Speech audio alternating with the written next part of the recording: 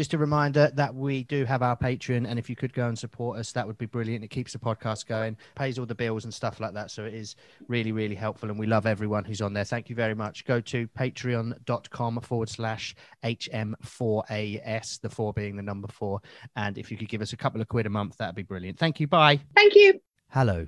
It's Mick and Lucy from the popular tattoo-based podcast, How Much for a Sleeve?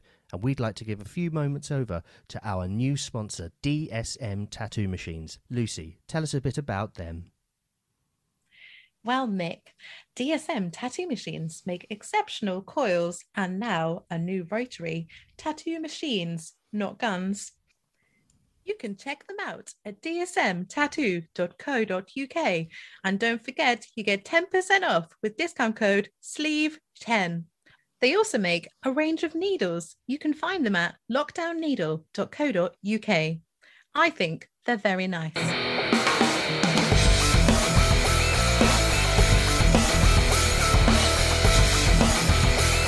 How much for a sleeve?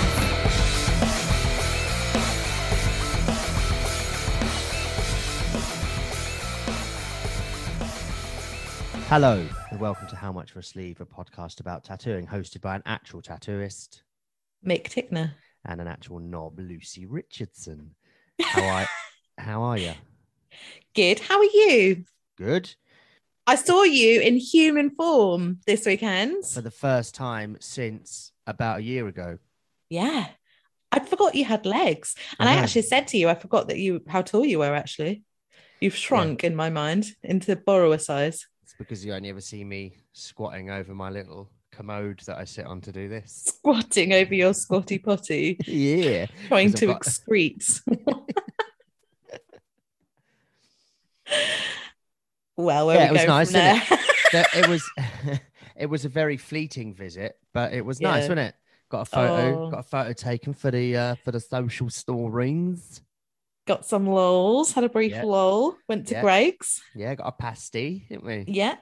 That was nice. Yeah, you came in like literally just at the perfect timing when I just finished up a bit quick and had a little gap. So that was so nice to see. So so weird to think that was the first time I've seen you in person since we started this. Yeah. Isn't that crazy? Yeah, and we've spoke every day. Yeah. Spoken more, seen each other less. It's been good though to keep us good at being friends. It is. Before I was very shit. No, you're not. Sorry. I'm boring you. Well, that's a weird face. That was attractive. I was trying to speak whilst still on the downstroke of a yawn. So I bet that was attractive. Lovely. You're only getting a short intro this time because you lucky fuckers have got a bonus episode. Bonus. Well, so you're getting fucking shitloads of us. So yeah. What else has happened this week? Did you do some partying? Yeah, got well canned up on Saturday at the sports. So that was good. England won, going into the semi-finals of the European Championships, which will be on Wednesday. I didn't know that. Before this came out. Yeah, beat Ukraine 4-0. Fucked them right up. Did they? Technical term? Yeah, we did. Ah, interesting. So that was good. We were playing Denmark on Wednesday, and then the finals on Sunday. So, sports. Yeah, some of you, we might, most of you will listen to this after we've won and football's come home. So, shame we didn't win though. So Scotland should have won. Do you know? Win. Scotland should have won them. It's because Scottish is my first language, English is not. That's why. Oh yeah. We're on episode 22, which I don't know why it seems like a fucking big number. That is nuts. 22 people have allowed us to broadcast them into the world. Smart, isn't it? Hudson's up this episode. What a nice man. What a talented man. Oh, yeah. I literally just want to get tattooed by everybody. Everyone I speak to, I'm like, what can I get them to do? Yeah. This is a gentle reminder, Hudson, that you did verbally consent to getting Frank Carter on the pod as well. So just leaving that there. Lol. We'll know you hate us if we don't make it happen. And Dan Selfmade, you also said the same. So, you know, we'll Thanks for determine if they're decent machines after. Liar. Thanks for sponsoring us again and continued support, Dan. We'll speak to you soon. Should we just get him on? Yes. This is episode 22 of How Much for a Sleeve. Lucy's had to be muted for this because she's so appalling. This is episode 22, How Much for a Sleeve with Hudson. This is Good Time Charlie, and you're listening to How Much for a Sleeve. Today we're chatting to Hudson Tatty. Thank you so much for joining us. No problem. Thanks for having me. No problem. Oh, you're Coming on, very mate. welcome. Thank you. We're both big fans of your tattoos. Massive. Super nice. you. And I think we both wanted you to come on so we can both ask you if you'll tattoo us, please. Do you want to tell us a bit about you, about yourself? Where do you work and what part of the country are you in? Yeah, so I'm Hudson. Hello, everyone who doesn't know. So I own and operate a shop in Worcester called Lock and Key. And then I also work part-time down in London at Rosa Mercy, which is owned by Frank Carter. And I've been tattooing for 8 years now. Awesome. How often are you down in London then? It's usually like 1 day a week, but then it kind of varies. But it's always definitely 1 day a week. But I've not been back down this year yet since we've been back at work. But that'll be from the end of June now. I'll be back there.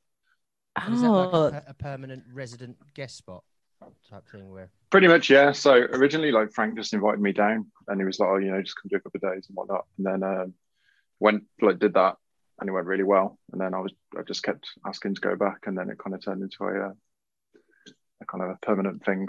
So it's quite good. That's awesome. I always think that sounds like such a cool option to do like 1 day a week in another shop. I know a few people because I'm in Suffolk, so literally about an hour outside London.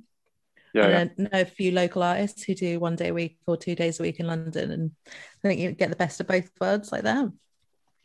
Yeah, it's a nice change of pace because like Worcester, where I am mainly based, it's so quiet and it's pretty much a student town.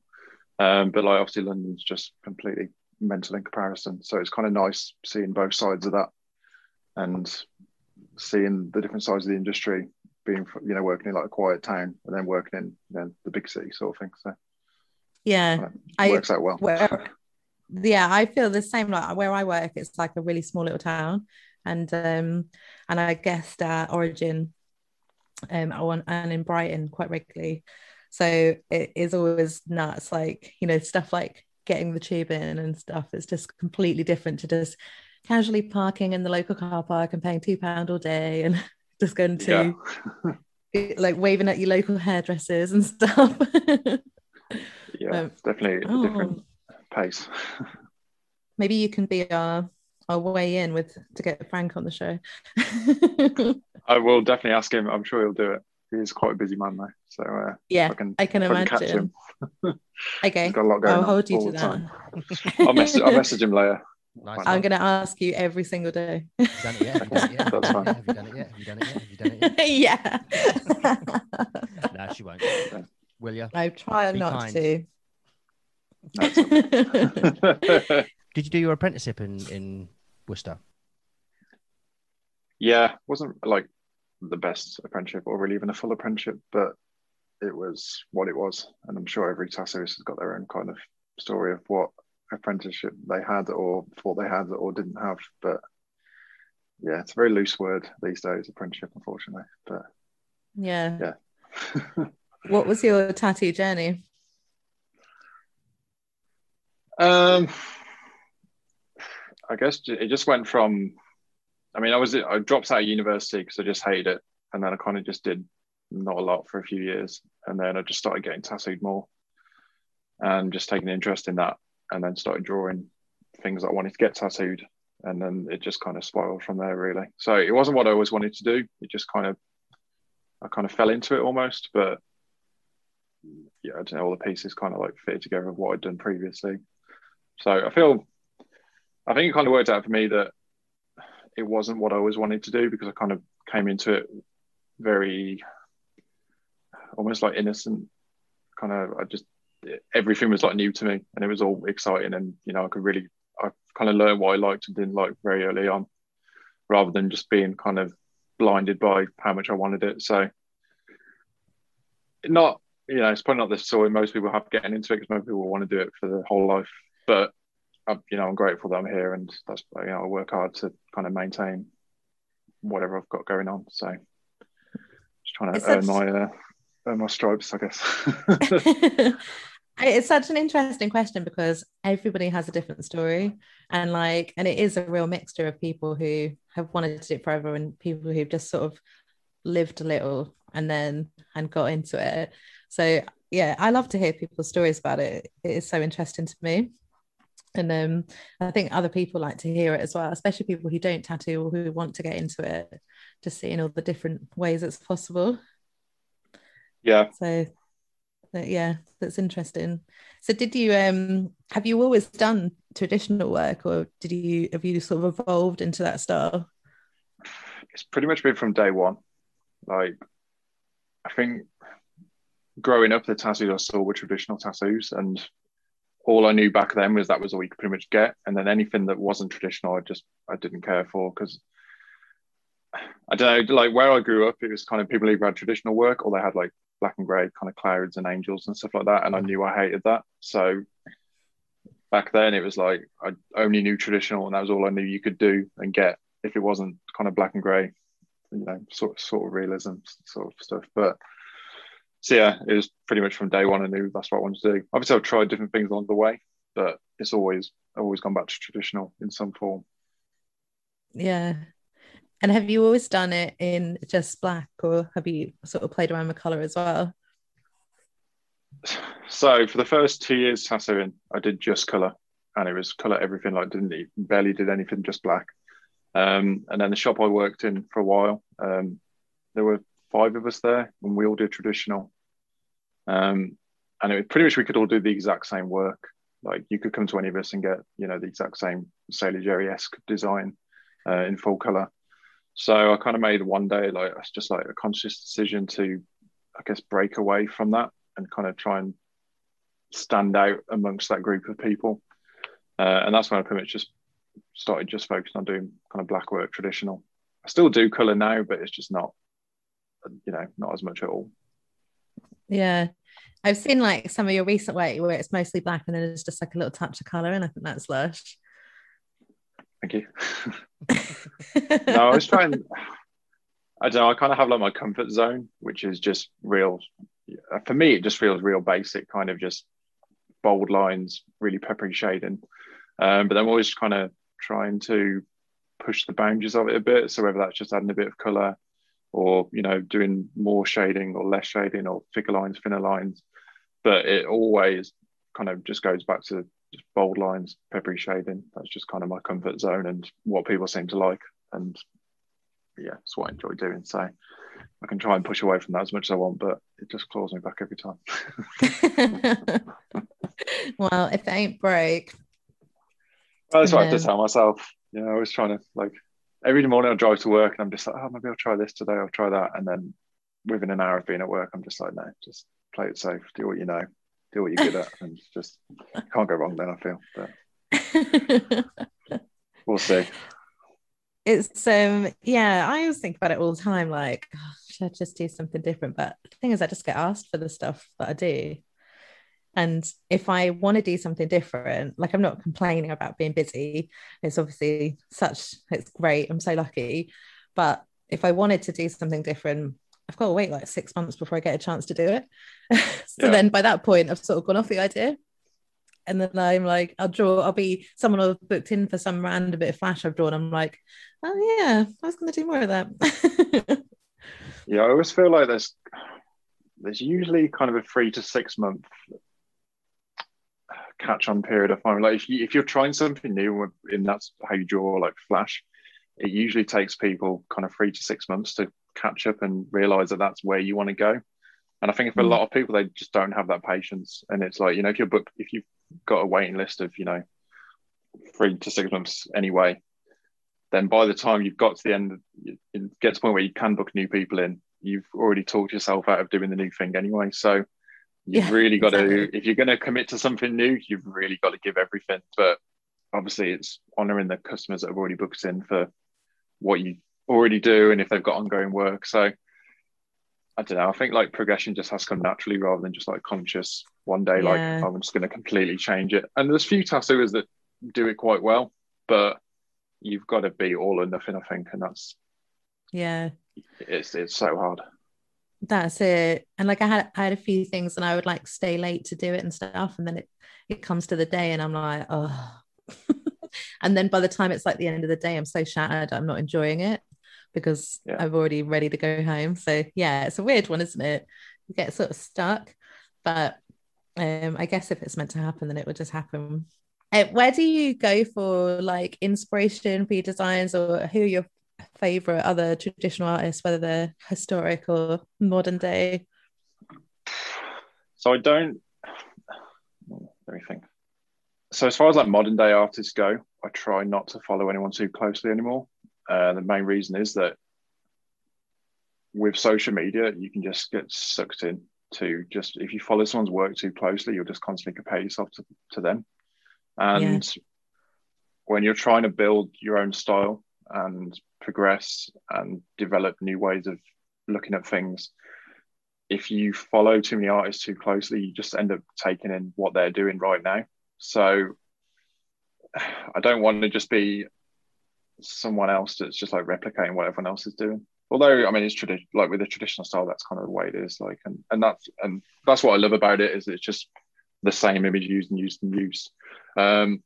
So what I try to do to go against that is just obviously I buy a lot of books about tattooing and various other things, and what I love is just trying to find the original source image of like classic designs. I mean, I recently found out where, like, for example, the Crawling Panther originally came from, and it was from a kid's book. Really? Weirdly enough, yeah, it's just literally just a little illustration. It was in a children's book, and then it kind of got developed into a tattoo design. So, and now it's probably the most iconic, one of the most iconic traditional designs, and it originally came from a children's book. So it's stuff like that, like the history of these designs. That's what kind of like drives me. Like, obviously, traditional tattooing like started out with, sailors getting that kind of imagery and based on their accomplishments or their day-to-day life and stuff like that, like ships and anchors and all that kind of stuff. Like, I think that's what drew me into tattooing,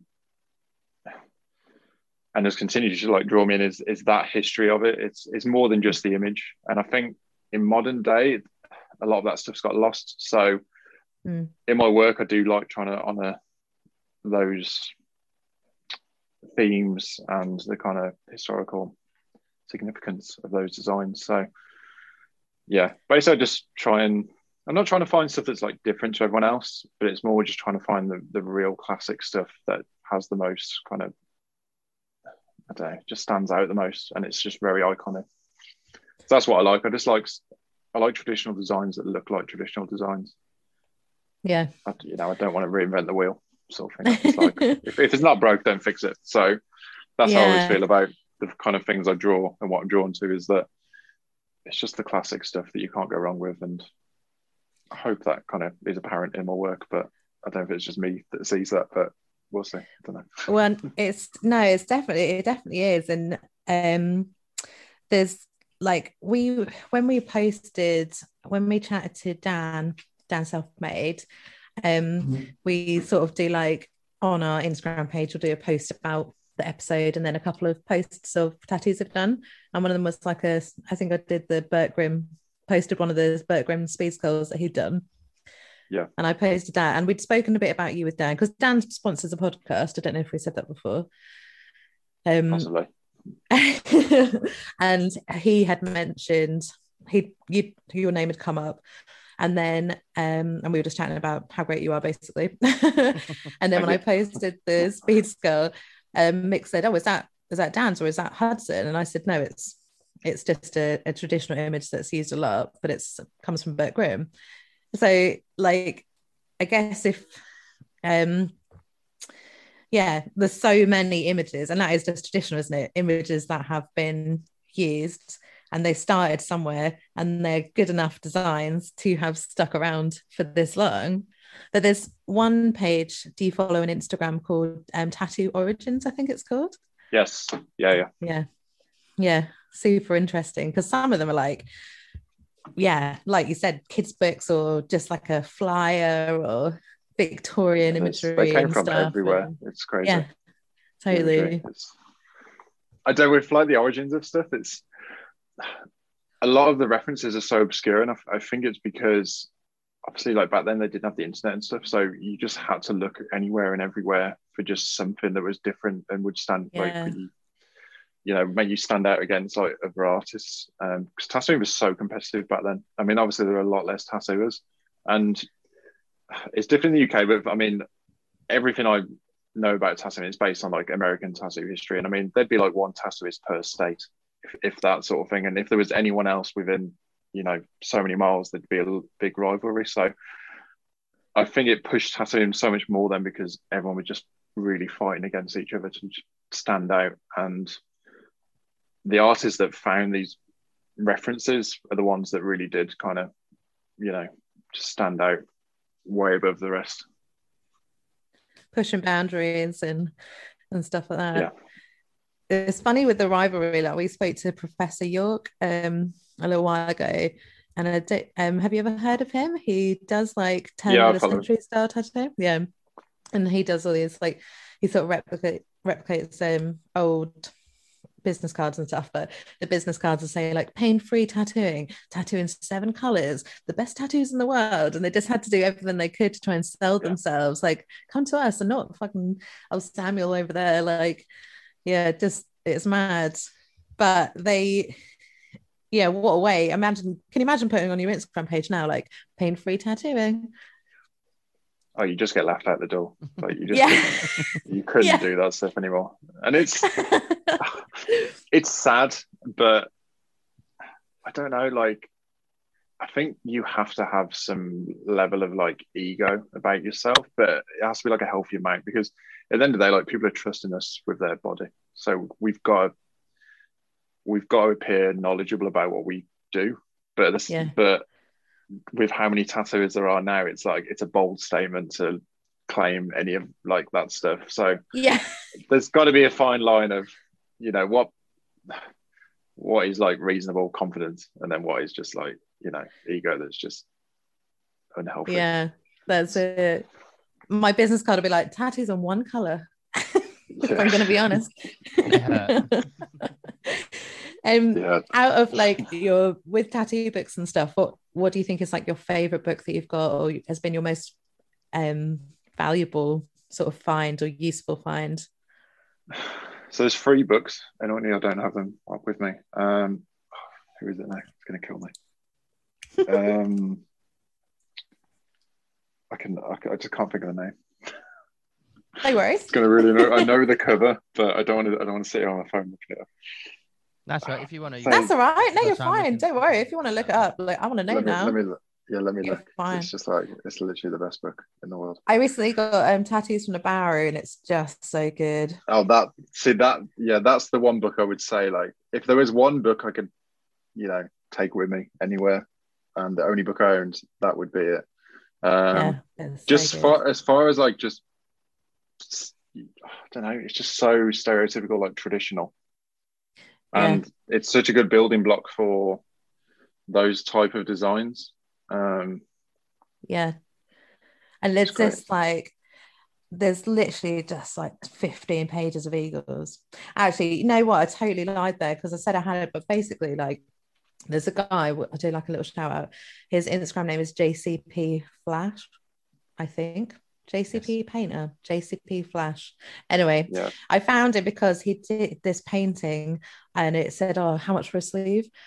And he sent it, and I was like, oh, that's great. And then he's a really good flash painter. He doesn't tattoo, he's a teacher. His flash is so lush. And he posted about the tattoos from the Bowery book. And I said, oh, is it worth getting? And he said, oh, if there's one book you need, then it's that one. Like, it's the only book I'd ever want, basically. And he said, how much is it going for at the moment? I said, oh, I found a couple on eBay, you know, like over 100 or something.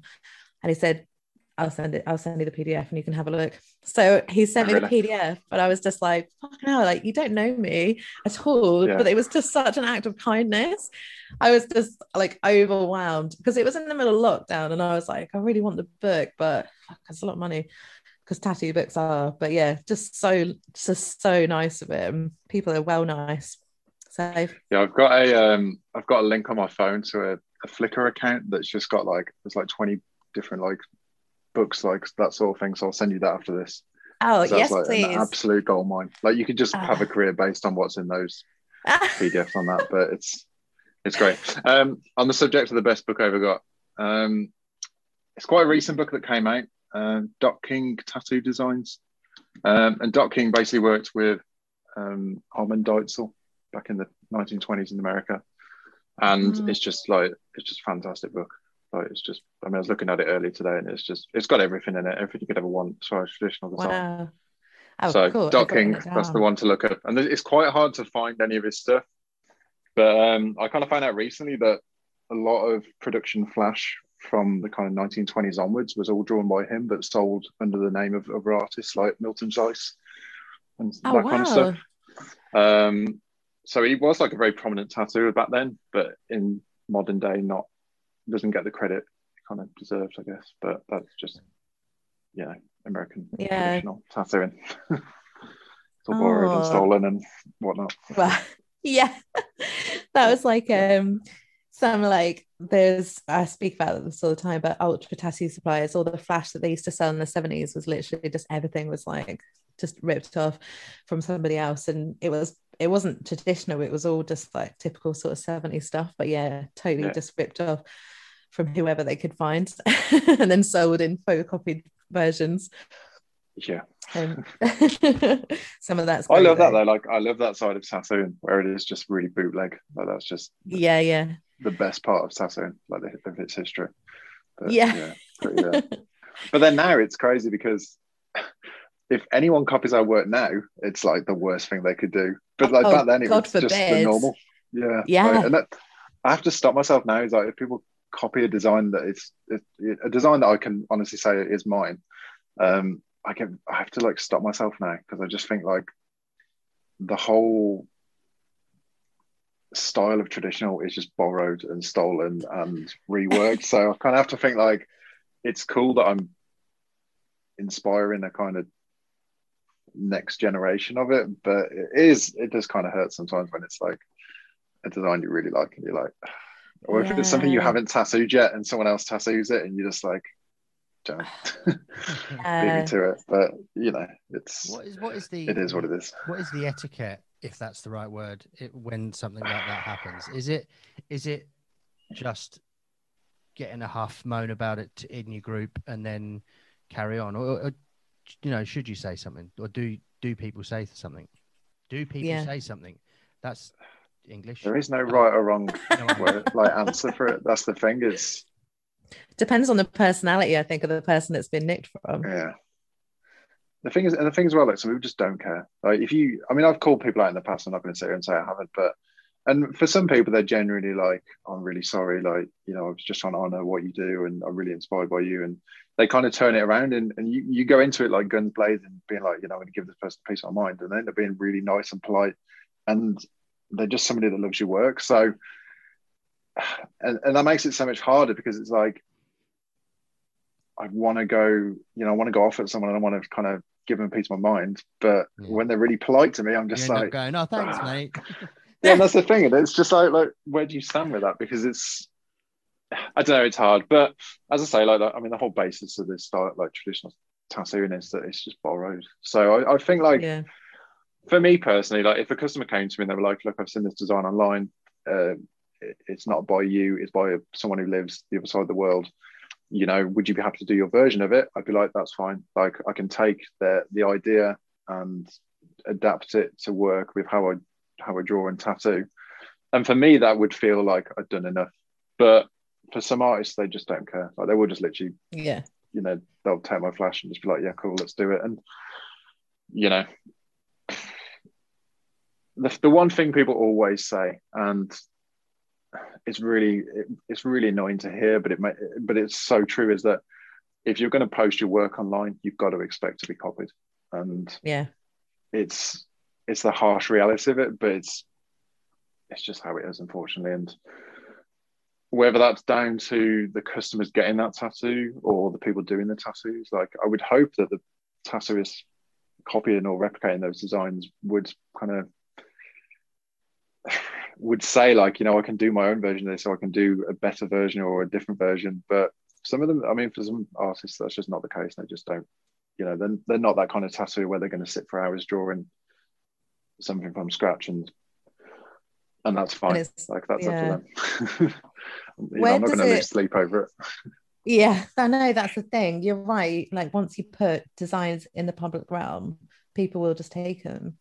And like, the most annoying ones I've had is where it's been something custom designed for specific reasons. There's like sentiment in there. You've done like something for someone's nanny and something else for someone's auntie or whatever.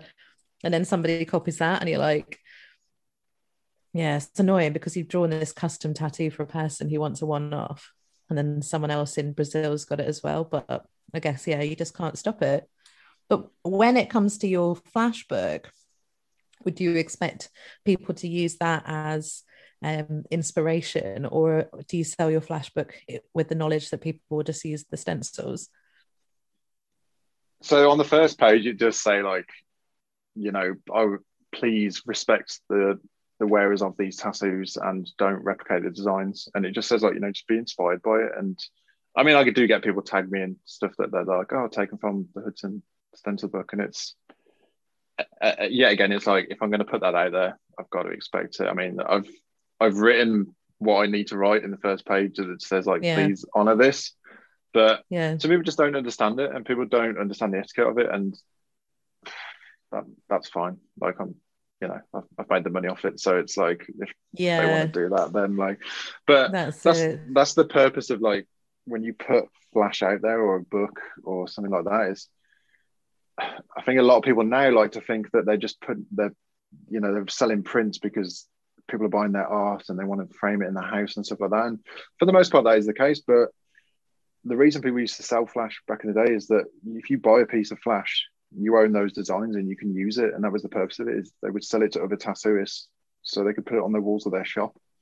And it wasn't sold to the public. And that's the difference now, is that we sell things for, more so the public than people in the industry. Like, I mean, I don't feel like many other tattooists buy what I do. I mean, they probably do, and I just, don't notice it when an order comes through or something like that. But a lot of it is just my customers, or people like my sketchbook, for example. A lot of my customers got a hold of the book, because their tattoo design was in it. So, there's a lot of ways of thinking about it, but it's one of those, like, you have to understand all this if you're going to put your work out there. And it's a harsh reality for a lot of, like, newer artists. But I think once you've been in it so long, you do just realize that it's just, if you post stuff online or you sell a physical object or a print or a book or anything like that, it's potentially going to get copied or stolen or used. I mean, I had a few years ago, some guy in Brazil, like, stole a load of my designs and just started printing them on t-shirts. And I was just like, and there's just nothing I can do. Like, and it was like, hadn't even redrawn them. They were just straight up, like, I mean, I loaded a load of my designs once for, like, customers to look at, and it just took the design, put it on the t-shirt. And I was just like, there's nothing I can do. But it just happens, unfortunately. But, and I suppose for people's flashbooks, like, generally they sort of say in them either please don't use them, or feel free to use them, do what you want with this, tattoo from it, or just put it on the coffee table if you want. But so I guess, it just depends on the person and what the book's actually for. I suppose if it's stencils of stuff you've already done, that's different to a book of Flash. But you're right, like, people would buy the Flash and put it on the wall and just tattoo from it. And sometimes I wish we could just go back to that sort of lifestyle. Like, you've got a customer, which one are you going to have? Choose. Okay, great. Let's do that one. I love that. That would be just I absolutely love that. But and Yeah. you can have that life and you can have that career, but you have to really work for it now. And people don't necessarily know that they can get that stuff tattooed. I mean, my station at Yeah. the shop I run is, I've got all my flash like on the walls, and it's all, you know, my corner of the room, it's just all my flash. And I get people sat there and they're like, oh, so like, are these your designs? I'm like, yeah. They're like, oh, do you tattoo those? I'm like, I mean, I can do if you if you want it. Like, I don't just do it to decorate the place like this. but that's just like modern. That's how modern tattooing has changed. It is just so different now. Like, people don't realize what they can have, or what, you know, what is kind of considered normal. It's good and bad. It's progression. Like, you have to just roll with it, and you know. Exactly. And there was a time where it was so unheard of to do custom tattoos. You know, people like Ed Hardy and Good Time Charlie, and they were like pioneers by offering custom tattooing, and everyone was like, what? Why are you doing that? And then now we've just gone full circle, and everyone does that. Everyone does custom work.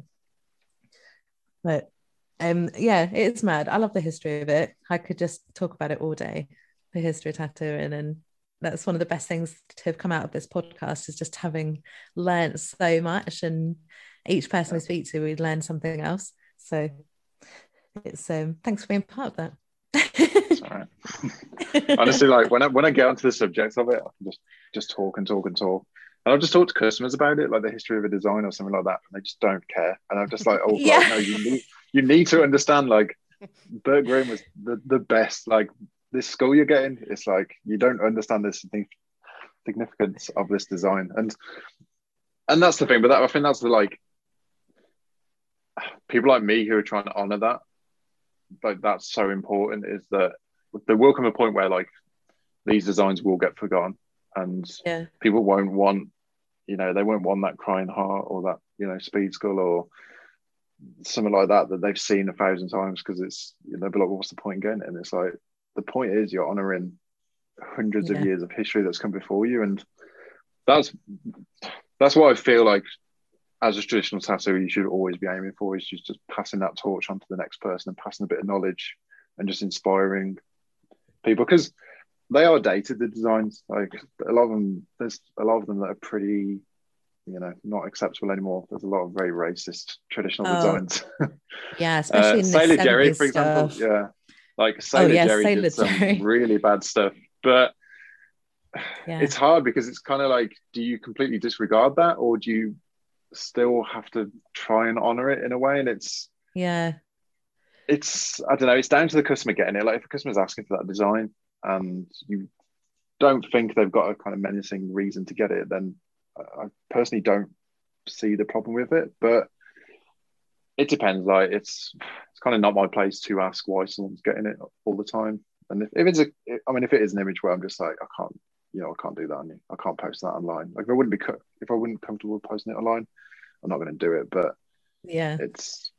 but that's just tattooing. Like, you hear so many stories of people getting various things, and like the people that are doing that and they're agreeing to do it, and it's, I don't know, you have to just kind of go by your own code of what you think is acceptable. And it's hard. Like, it's a cultural thing, I think, and different countries have different, you know, kind of things that are acceptable. I think, like, that's why I feel quite lucky in the UK, is there is so many different cultures, like, all co-living, and it's that there's just so, I don't know, I can't think what I'm even saying now, but it's like, there's just so much going on, there's so many different people you meet. And it's all open for, you know, to learn, and it's so multicultural that we just meet so many different people, and it's interesting, and it's easy for us to learn about other cultures. Whereas, like, Sailor Jerry, he was in Hawaii, he had this absolute hatred because of things that had happened, like Pearl Harbor and stuff, and then his hatred then reflected in his tattoo designs. And I think people looking at stuff would just think, shit, that's really fucking racist.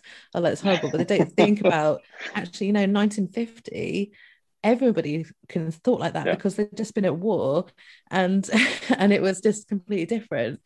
And it was, and like some of this, the Ultra Flash, there's stuff in there like fucking hell. There's like KKK designs and just like a little merry man in a cloak. There's stuff I've got on a memory sticker that's like, people would like just cry seeing it. It's ridiculous, but it's still a part of history. Not that I condone the designs or anything, I wouldn't tattoo them, but it's just that is a part of tattoo history. Somebody drew them at one point, and that's just what happened. It's history. But it is, it's mad to think now that people were like that. But then I suppose we're probably going to look back to this age in 20 years and think, fuck, I can't believe we ever drew that rose.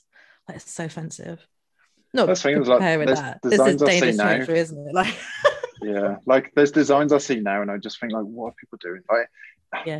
And I mean, I'm not going to sit here and like bash on people, but it's like anything like pornographic in tattooing, I don't agree with it. And I'm not into I've got a lot of respect for anyone getting that. If they're that comfortable with their like sexuality and stuff that they can, wear that on their body proudly, then I've got all the respect in the world for them. But I just don't think that kind of stuff's going to stand the test of time, and I don't think it honors the traditions of tattooing. But at the same time, it's like, I think tattooing's always been a little bit tongue-in-cheek, and it has to be. Like, yet again, on the Sally Jerry subject, some of those designs, like, although some of it was quite racist at the time, it was done in a way where it was always kind of like comedy-based, which I'm not saying that makes it acceptable, but the way that they were drawn, it's like, if you look at it now, it's like, on the surface, it's like, oh, that's something to do with Pearl Harbor, but the way he'll have presented the design, it's kind of like, at the time, it wouldn't have come across as like in a menacing way or something like that. I don't know, and I think that's what drew me again into traditional designs, is comedy can exist within it, and it's great. Like, I mean, it's the standout Sally Jerry design is the monkey that's bent over and it says aloha, and then it's like, oh, it's like is butthole, but it's like stuff like that. It's like, why is someone getting that? No one probably ever got that tattooed, but it's just funny. Like, enough. It is. Yeah. And whatever that meant at the time is, it's probably lost now, but it's, I don't know. I think, if you can make something lighthearted and know that you're not doing it with negative kind of intentions, then, things can be presented in a certain way. But, there's one designer I saw. That's it, yeah. In that 70s, in the Ultra Flash, there's a design, and it's a monkey sitting on a toilet eating a banana, and underneath it says "Go Bananas." And I was booking in with Lau Hardy, and I said, "Oh, I've got to have something out of this Flash." And he said, "What are you going to have?" And I sent him a picture of that, and I was like, "Let's do this one." And then a few weeks later, he was like, "Are you sure about having that design? Because I don't know if it's a bit offensive." And I was like, I was joking. I don't want that. Anyway, oh, good. It's like, oh my God. Oh, you obviously don't know me well enough now. Yeah. I was like, no, I think I'm just gonna have a rose. I haven't decided what I'm gonna have. There's stuff in those Ultra Flashes that is just weird as well, isn't there? Like, oh yeah, they the dick egg. Like a dick coming out of an egg. They put them in there. Surely that in itself is for a laugh. I've got that on the wall in the shop. We'll have these 9 things on a flash sheet. 8 of them are smart, but fucking let's have a dick coming out of an egg because no one will have it. Yeah. It'll be amusing for someone to go, oh, I wonder what that is. Or pretend to why don't you get that? That's really nice. And try and, take the piss out of someone and try and make them get it and then say, no, I'm only joking. You can't have that. It's a dick coming out of an egg. Pick one of the rest. I think that's it. It's like, I think a lot of the stuff like that's in these flash sheets and were on the walls of tattoo shops, it was just because they could. I don't think it was because they thought it was going to sell. It was just like, how funny would it be if someone got that design? And there were people coming in and getting it probably. And I think that's great. Like, I love that side of tattooing where it's like, you just do it because you can. And someone to do. I mean, there's designs I put on sheets now, and I'm not like, they're like safe designs, but it's stuff that I'm like, I know no one's going to get this tattooed, but it's something I want to do. Yeah. And I mean, I don't know. Maybe this is where the whole like pornographic tattooing started, is where someone just put like something on a sheet one day, and there was just like someone got it, and then someone else got it, and then someone, it just went on like that. And I think that maybe where a lot of tattooing came from and has gone, is that it's just something that someone just did one day and didn't think anything of it, and it caught on. And I don't know, you've got to take the risks, I think, and just sometimes just do stuff that I wonder if there's like is not for everyone. Like a shock factor as well, because there's always someone trying to say the most offensive jokes, or write songs about really aggressive things, and then you used to be able to shock people just by having a tattoo, but now everyone's got one, so people try and I need to have this on me to make people go ooh again, because I think I'm something that I want to shock people. That's what I do. Yeah. Like body modifications getting more and more severe, and then which is all fun and games until your scarification artist goes to jail.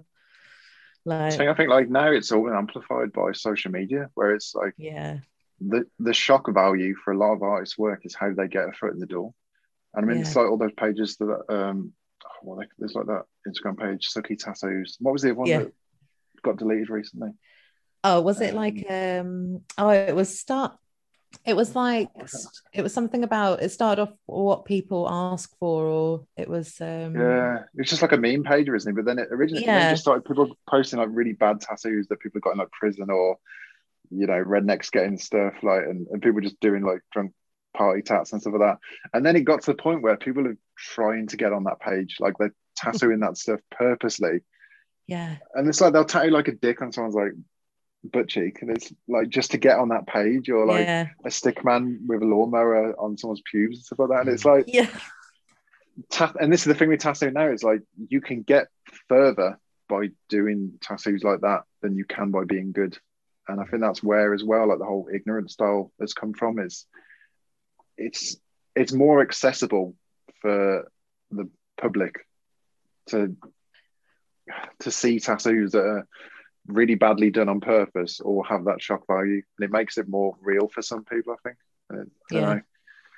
I think that's one thing about modern tattooing I really don't get. It's just that bad is good now, and that being good just isn't enough anymore. And I don't get it. But there could be a 1,000 incredible tattooists, and then the one person who does something just a little, I don't know, just a tiny bit different, I guess. And it might be a real pony tattoo, but just something a little bit different. Everyone's like, oh, I'd rather have that than this perfect portrait or something. Yeah, it's weird. How I explain it to people is that, I mean, with ignorant style is the main one, and I've got to be honest, I hate it. I just don't get it at all. But I think the appeal of it is, and how I explain it to people is, people want a tattoo that looks like they could have done it themselves, and it looks kind of like something that they do on a friend, or something that they stick and poked on someone. And for a mainstream like audience, it makes it more accessible. And I think people are intimidated by artists that have large followings or waiting lists and stuff like that. And I think that's why it's opened it up to all these kind of underground artists that are breaking through now. It's because it's more accessible than going about it the right way and doing an apprenticeship and working conventions and building up slowly over years. And people just want that instant fame now. Like they want to just blow up on the internet overnight and then just coast off that success. And does it maintain a career? I'm not sure, but they're doing it. And I don't like that kind of stuff, but fair play. If they've got the balls to do that kind of stuff, then I think fair play to it. But not for me. So, I think we've said it before, like probably loads and loads of times, but people want to get into tattooing, and they see people with big followings, and they see their lifestyle and the stuff they want to post on Instagram, and they're flying business class, or they're always traveling, and they think, oh, that's like, that's what being a tattooist is. Like, how do I do that? Let me buy a machine on eBay, and they don't see the 15 years work that's gone in to get into that. Or their 90-hour weeks, or like the stress when somebody emails you at 10 o'clock at night wanting to change their design for the next morning and and stuff like that. This is the thing, is like people want to buy into the lifestyle, but I mean, I'm yet to see the lifestyle, and I've been tattooing. I know, 8 years. yeah. It's like, where is that? I mean, it's like, where is the promised land? Because I just haven't found it yet. But Yeah. there's always got to be a balance, I find. But it's like you either have time, money, or like a personal life. You can never have all three. Yeah. You have to just pick two and be comfortable with it. Like if Yeah. you want the kind of rock star lifestyle, you're gonna have to work your ass off to get it, because it doesn't come easy. So like, I mean, you're gonna have to sacrifice something. And that's the thing, is like, you've always, to be successful in tattooing, like something, you have to remove parts of your life that aren't helping you get anywhere. And it's a big shock for people getting into it. And I mean, I don't cover it up when people try and like ask me about like tattooing. They're like, oh, so what's it like being a tattooer? How do I get into tattooing? I'm just like, look, like you're gonna have to work really hard, and you're gonna have to sacrifice everything. Like you've got to, and I feel like that's, if you do a proper apprenticeship, like they will break you down as a person, but then they will help you. Like if you have a good mentor, like they'll break you down and they'll mold you into someone that is like better. Like if they've got respect for you and you've got respect for them, it's like they will build you up to be the best person you can, to execute the best tattoos on a daily basis and make money and have success. But it's a long road to get there, and for a lot of people it's not realistic for a lot of people. And I think that's what, from the outside looking in, people don't realize that you've got to work hard, and it's a lot of work, and it doesn't get any easier. That's it. It doesn't. You get busier, and then you've got more drawing and more emails. Exactly. when I got the apprenticeship that I kept and stayed at the shop by now, Grant said, he was like, so what's your social life like? Say goodbye to your friends. And it was literally the first day I was there, he was like, I hope you're not that busy. and it's true, like when we were in lockdown, my friends were like, this is really nice, we've got time to text, you're available on the phone. And then as soon as I go back to work, they're like, hello. It is all consuming, but if it wasn't all consuming, then you're not into it enough, really, in my opinion. It's got to be, I always describe tattooing as a relationship opposed to like a career. And it's, I mean, because it's not a 9-to-5 job, and it can be a 9-to-5 job, but you're going to sacrifice something along the way to get to that point. So, it is a lifestyle, and I'd say, I always feel like it's a relationship. Like, I mean, going through lockdown, it was like, I felt like I'd gone through a breakup, because it's like the thing you love, you can't see it, and you want to talk to it, and you want to talk about it, and you want to be involved with it, but it's like, you can't go and, you can't, I mean, you can go there, you can go to the studio or the shop and sit there, but it's not the same, because it's kind of, I don't know, it is this massive thing, and it's hard. Like, I mean, I'm quite lucky that my girlfriend Kirsty, like, she's a piercer, so she's within the same industry, but she doesn't understand that how much I think about tattooing. And I mean, I love her and I love my daughter very much, but I love tattooing a lot. I hate to say it, I love him a lot more, but it's in a different way. But it's in a different way. I'm gonna listen to this, and I can just imagine the look. It's not the first time I've said it, but I mean, yeah. As much as you can love this, like an idea of something, I love tattooing a lot, and but it's one of those things where you have to find the balance with it. Like I'm pretty lucky now that I've got a good balance of home life and work life, and I mean, I work now alternate days, so I work like Monday, Wednesday, Friday, Saturday. So I'm like at the studio one day and I'm here a day.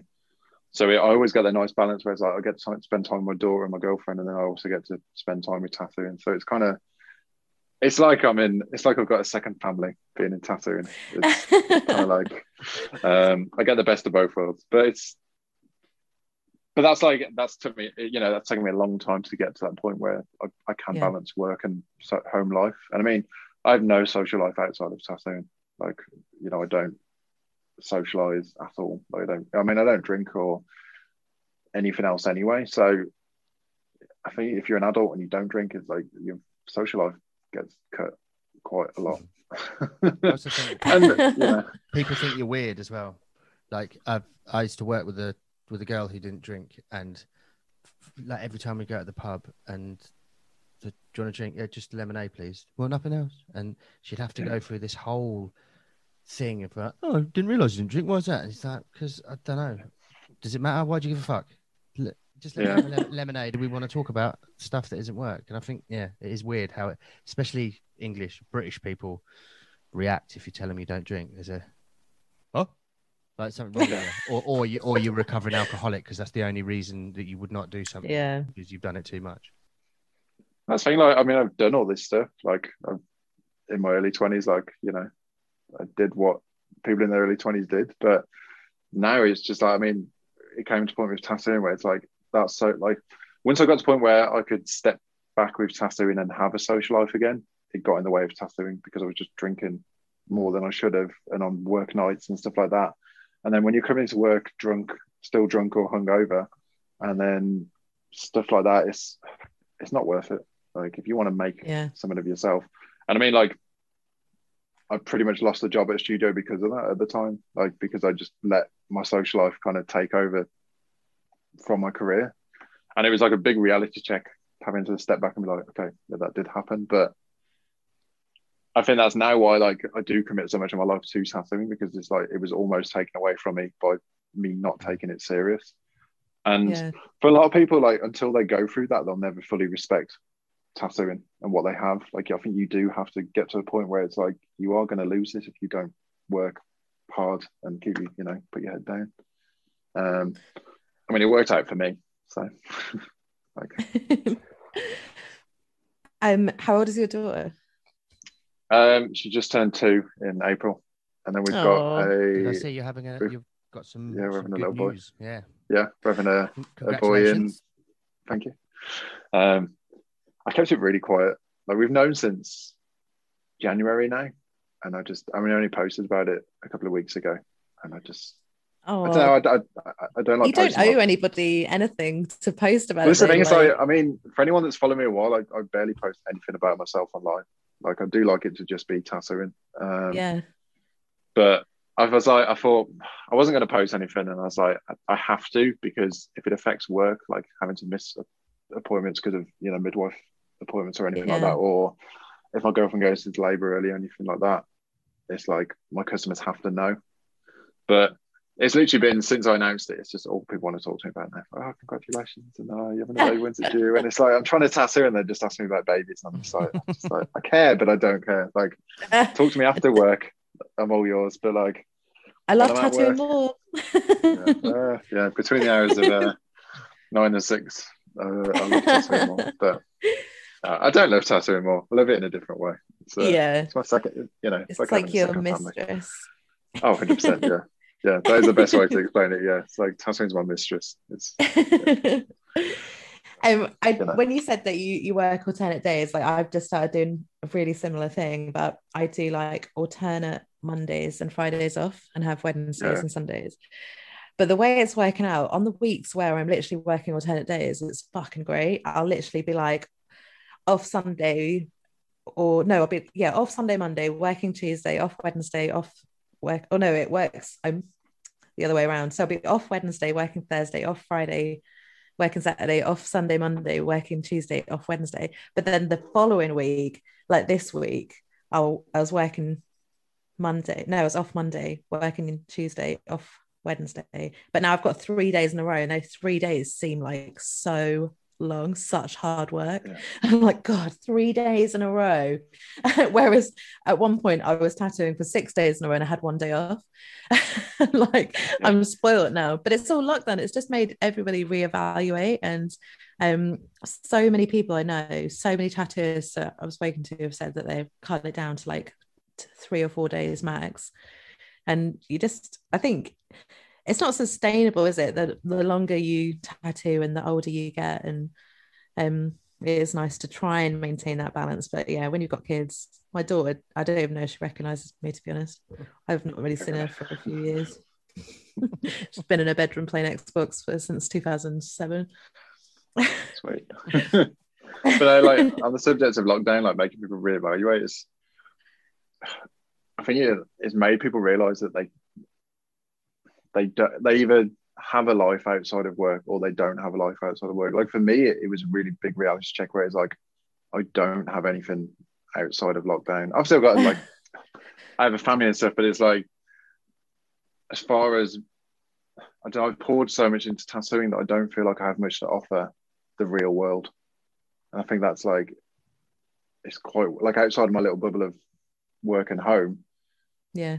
As soon as I leave either of those places, I don't feel like anyone. Like I don't feel like I have anything that gives back to the world, which is kind of weird in a sense, but I don't know. But yeah, again, it's just because of how much I poured into tattooing and a family life. It's, you know, there's always that sacrifice. And I do wish I had something else that was, I mean, I've got interests outside of tattooing, but it's, you know, they're getting less and less as the year goes by. Like I just don't have the time, or, you know, I've had to sacrifice so much to be where I am that it doesn't seem worth it. And I mean, I used to, growing up, do a lot of like skateboarding and BMXing and, you know, various other extreme sports. And nowadays, it's like if I try and do it and I injure myself, I've got to take time off. So it's, and I've seen a lot of people now, it's like they've started over lockdown taking up these sports again. Like someone I know, quite local, like when she broke her wrist, literally the 2 days after going back to work, broke her wrist, and now she's got another 5 weeks off. From roller skating. Yeah, Ashley Luca. Yeah. Like, I saw that. And I really wanted to just message her and be like, "This is why we don't do things." Yes, but it's like this is why we don't take risks with our hands. Yeah. This thing, like I had it a few years ago. I planned all these guest spots around Europe, and I was going to take a few months away from working in the UK and just travel. And 2 days before, I went BMXing, broke my hand, and I just had to like just carry on. I was just like, I had to carry on working with a broken hand. And it's still not like perfect now, but this is the reality of it. It's like, you know, do you want to, you know, we've got to make money somehow. So it's kind of, you do have to sacrifice everything to be successful. And being self-employed as well, it's like, you know, we don't get sick pay. And I mean, if you've got good insurance and stuff like that, you can get, you know, benefits and stuff, but it's like, you know, and until you've gone through that, you don't always think to set those kind of things up. So it's scary. It is, but that's the sacrifice we have to make to be successful, I guess. And I don't know, everyone, you just have to find your own balance with it, I think. And it's there's always going to be that push and pull. Definitely. So do you still do any guest spots? Not so much anymore. I got really burnt out with it.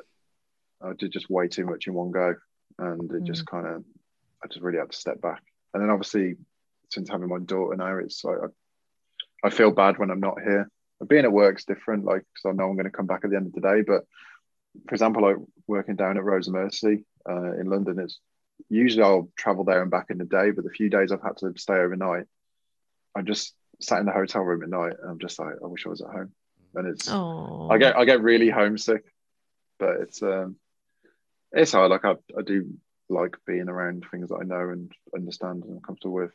I think that was why I got so burnt out. Is I was guessing a lot in the Netherlands and in France, and I'm really bad with language barriers.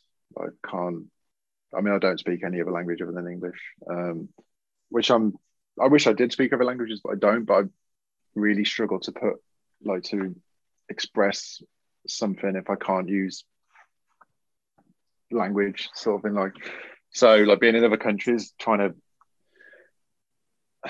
you know, just navigate their cultures and things like that. It's like, it really freaked me out the one time. And I had to really step back from it then. I was just like, I just can't, like I wanted that lifestyle of traveling all the time, but it didn't suit what I was comfortable with. So I don't know. But that's why, like, since I came back, and like being full time in the shop, I just gave everything and just put everything into that, just trying to build an environment that was everything I wanted it to be.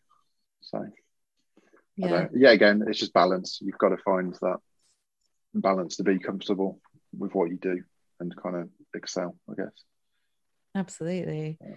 So what's next for you? Is there anything you've got coming up, anything exciting or any plans? Not like really. It's just trying. I mean, the main thing is just trying to get back back on track with being back at work and managing bookings and keeping a house over a roof over my head, and having a second child. Making a human. Yeah, so that's about it. I mean, I've got a few projects in the works I've been doing a while. Like I started beginning of the year. I've painted a whole flash book, so that's going to be released when I can find the time to actually do it. Oh, cool. And then when I finished that one, I painted another flash book, and that's also going to be released at some point. But yet again, I'm just, I've got things ready to go, but nothing right now that I'm kind of that desperate to release. I prefer to kind of play the long game with stuff and just wait for the right moment. I feel like a lot of people at the moment, especially coming on the back end of lockdown, there's so many people really pushing certain projects, whether that's like clothing brands or flash books or just selling physical merch and stuff like that. I kind of didn't want to just add to that.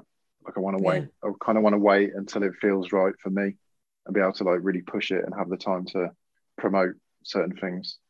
I do have something else coming out soon. And what's that?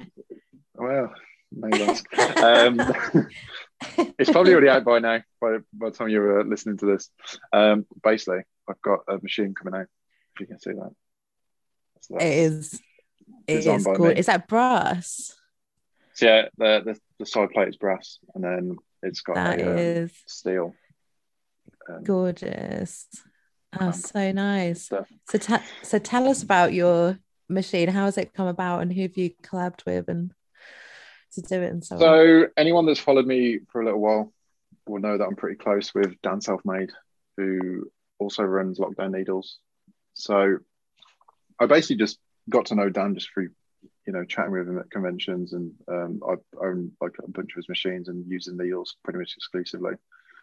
And we'd always kind of talked about like if there was a right time that we could get, release something together that kind of made sense for both of us and could actually kind of make a bit of an impact. So like one day I was just sort of like, I mentioned it kind of to him last year, like, if we could just kind of do, if I went down and kind of built some machines with him and just kind of got, just kind of helped him do that. And obviously like, COVID happened and lockdowns and stuff like that, and it never went anywhere.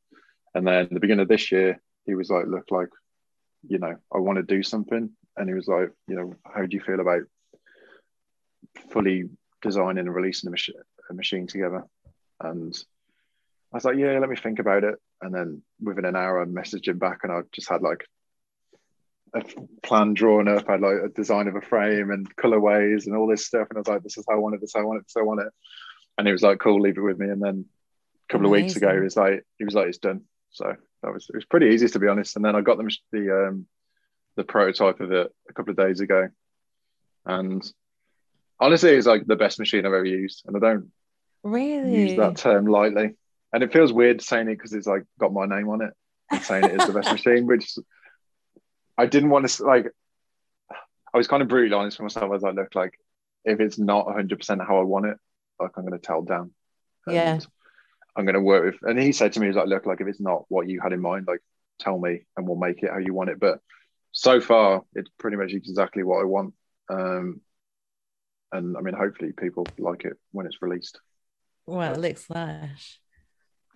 And we'll I'm not a coil user, but it looks nice to me.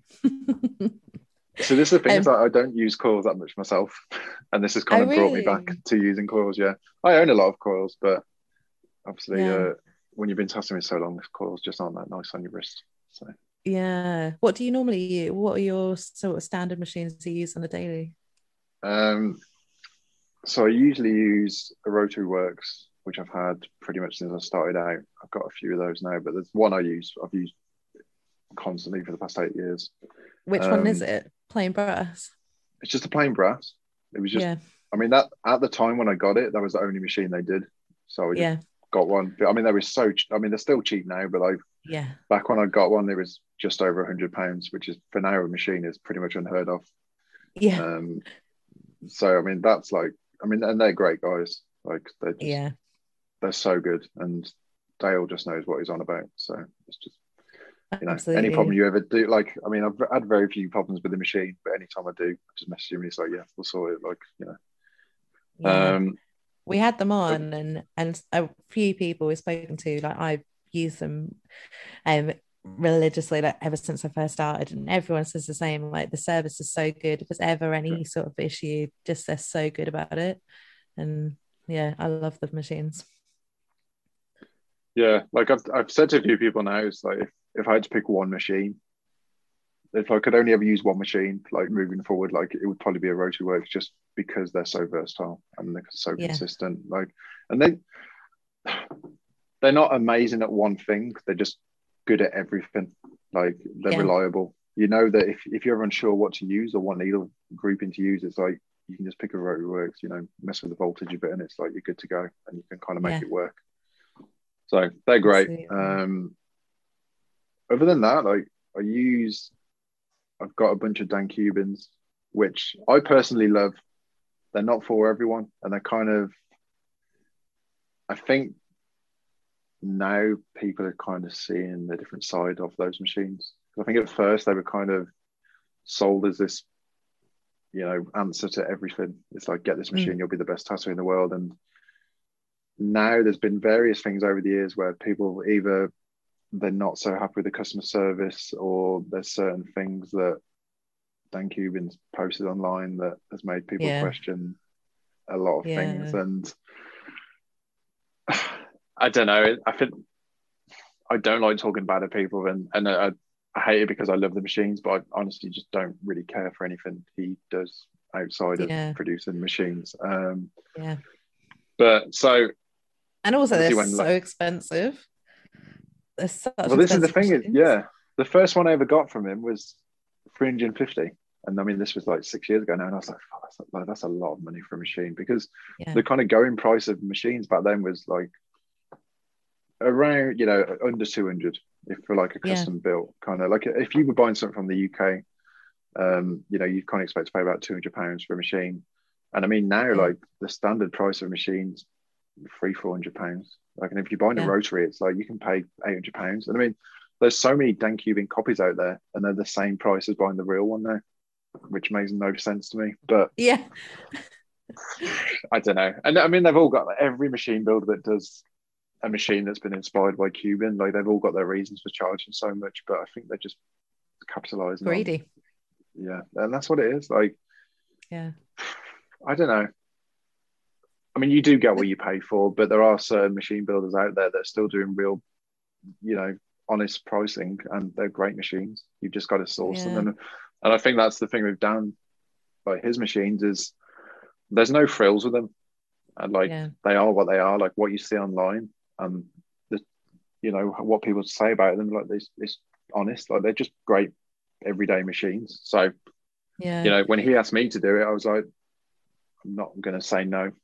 Like, I own his machines, I use his machines, and I've got nothing bad to say about them. Like, for an everyday tattooing machine, like for just the, you know, they're perfect. And if you want something a bit more specialized, talk to him and he'll build it, or he'll tell you who to see, and it'll probably be Rotary Works. So you know, you generally can't go wrong with either. And they're both great, you know, great companies, great owners, great employees. So Dan sent me his Rotary machine. I was like the first person to have it, and I was the like, Rotary Works one. It came in a post, and I was like, I'm recording this thing. Oh my god!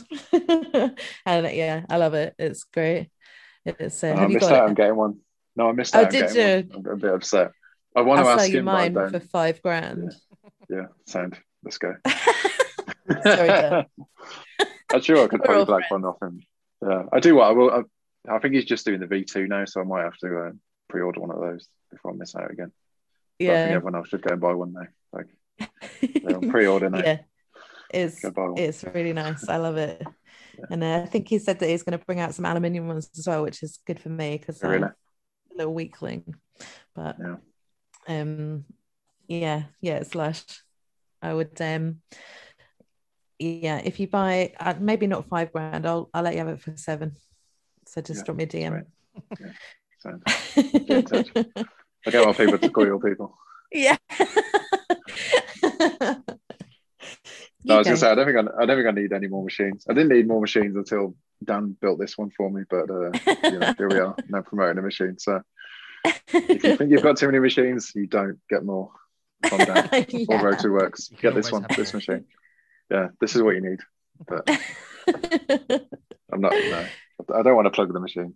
It's a good machine. Be proud of it. Plug it. Like, this is super cool. Yeah. I just don't want to come across that like I'm not. It's not going to change the world, this machine, and that's not the purpose of it. Like, if you like my work and you like Dan's machines, like, this is a good machine. But I'm not going to sit here and say you're going to be the best tattoo in the world, because it's it's just a machine. So it's just a machine with my name on it. That's but it's nice looking. My cat was like climbing all over me during this whole conversation, and there's probably going to be like intense purring into the microphone for the whole of that. So if Mick hasn't been able to edit that out, then that's what that noise was. It wasn't me purring about Rotary Works and Dan Selfmade. Although they're both lovely, they're all lovely people. So I don't think, have you got any questions, Mick? Is there anything else you'd like to ask? Everything covered, I think that was really cool. So it's been so nice to chat to you. Thank you so much. Thank you very much. Thank you. It is just one of the best things about this is meeting new people and making all of our guests our friends. So that's what's going to happen now. That's so good. Thank you for having me. Thank you for being good hosts and making it an easy conversation. Oh, well, when people say like, if it's people that we don't know, I was trying to say like, we're just massive dicks. We're not professional. There's going to be cats and there's don't be worried. We're just absolute knobheads, just winging it. So we're all winging it. Everyone's winging it. Yeah, absolutely. Especially Mick. So but yeah, it's been lush. Thank you so much, and hopefully we can hang out and meet you in person soon. And I would definitely like to come and get tattooed. So thank you so much. Yeah, thanks, mate. No problem. Thanks for having me. Cheers then. Bye-bye. Bye now.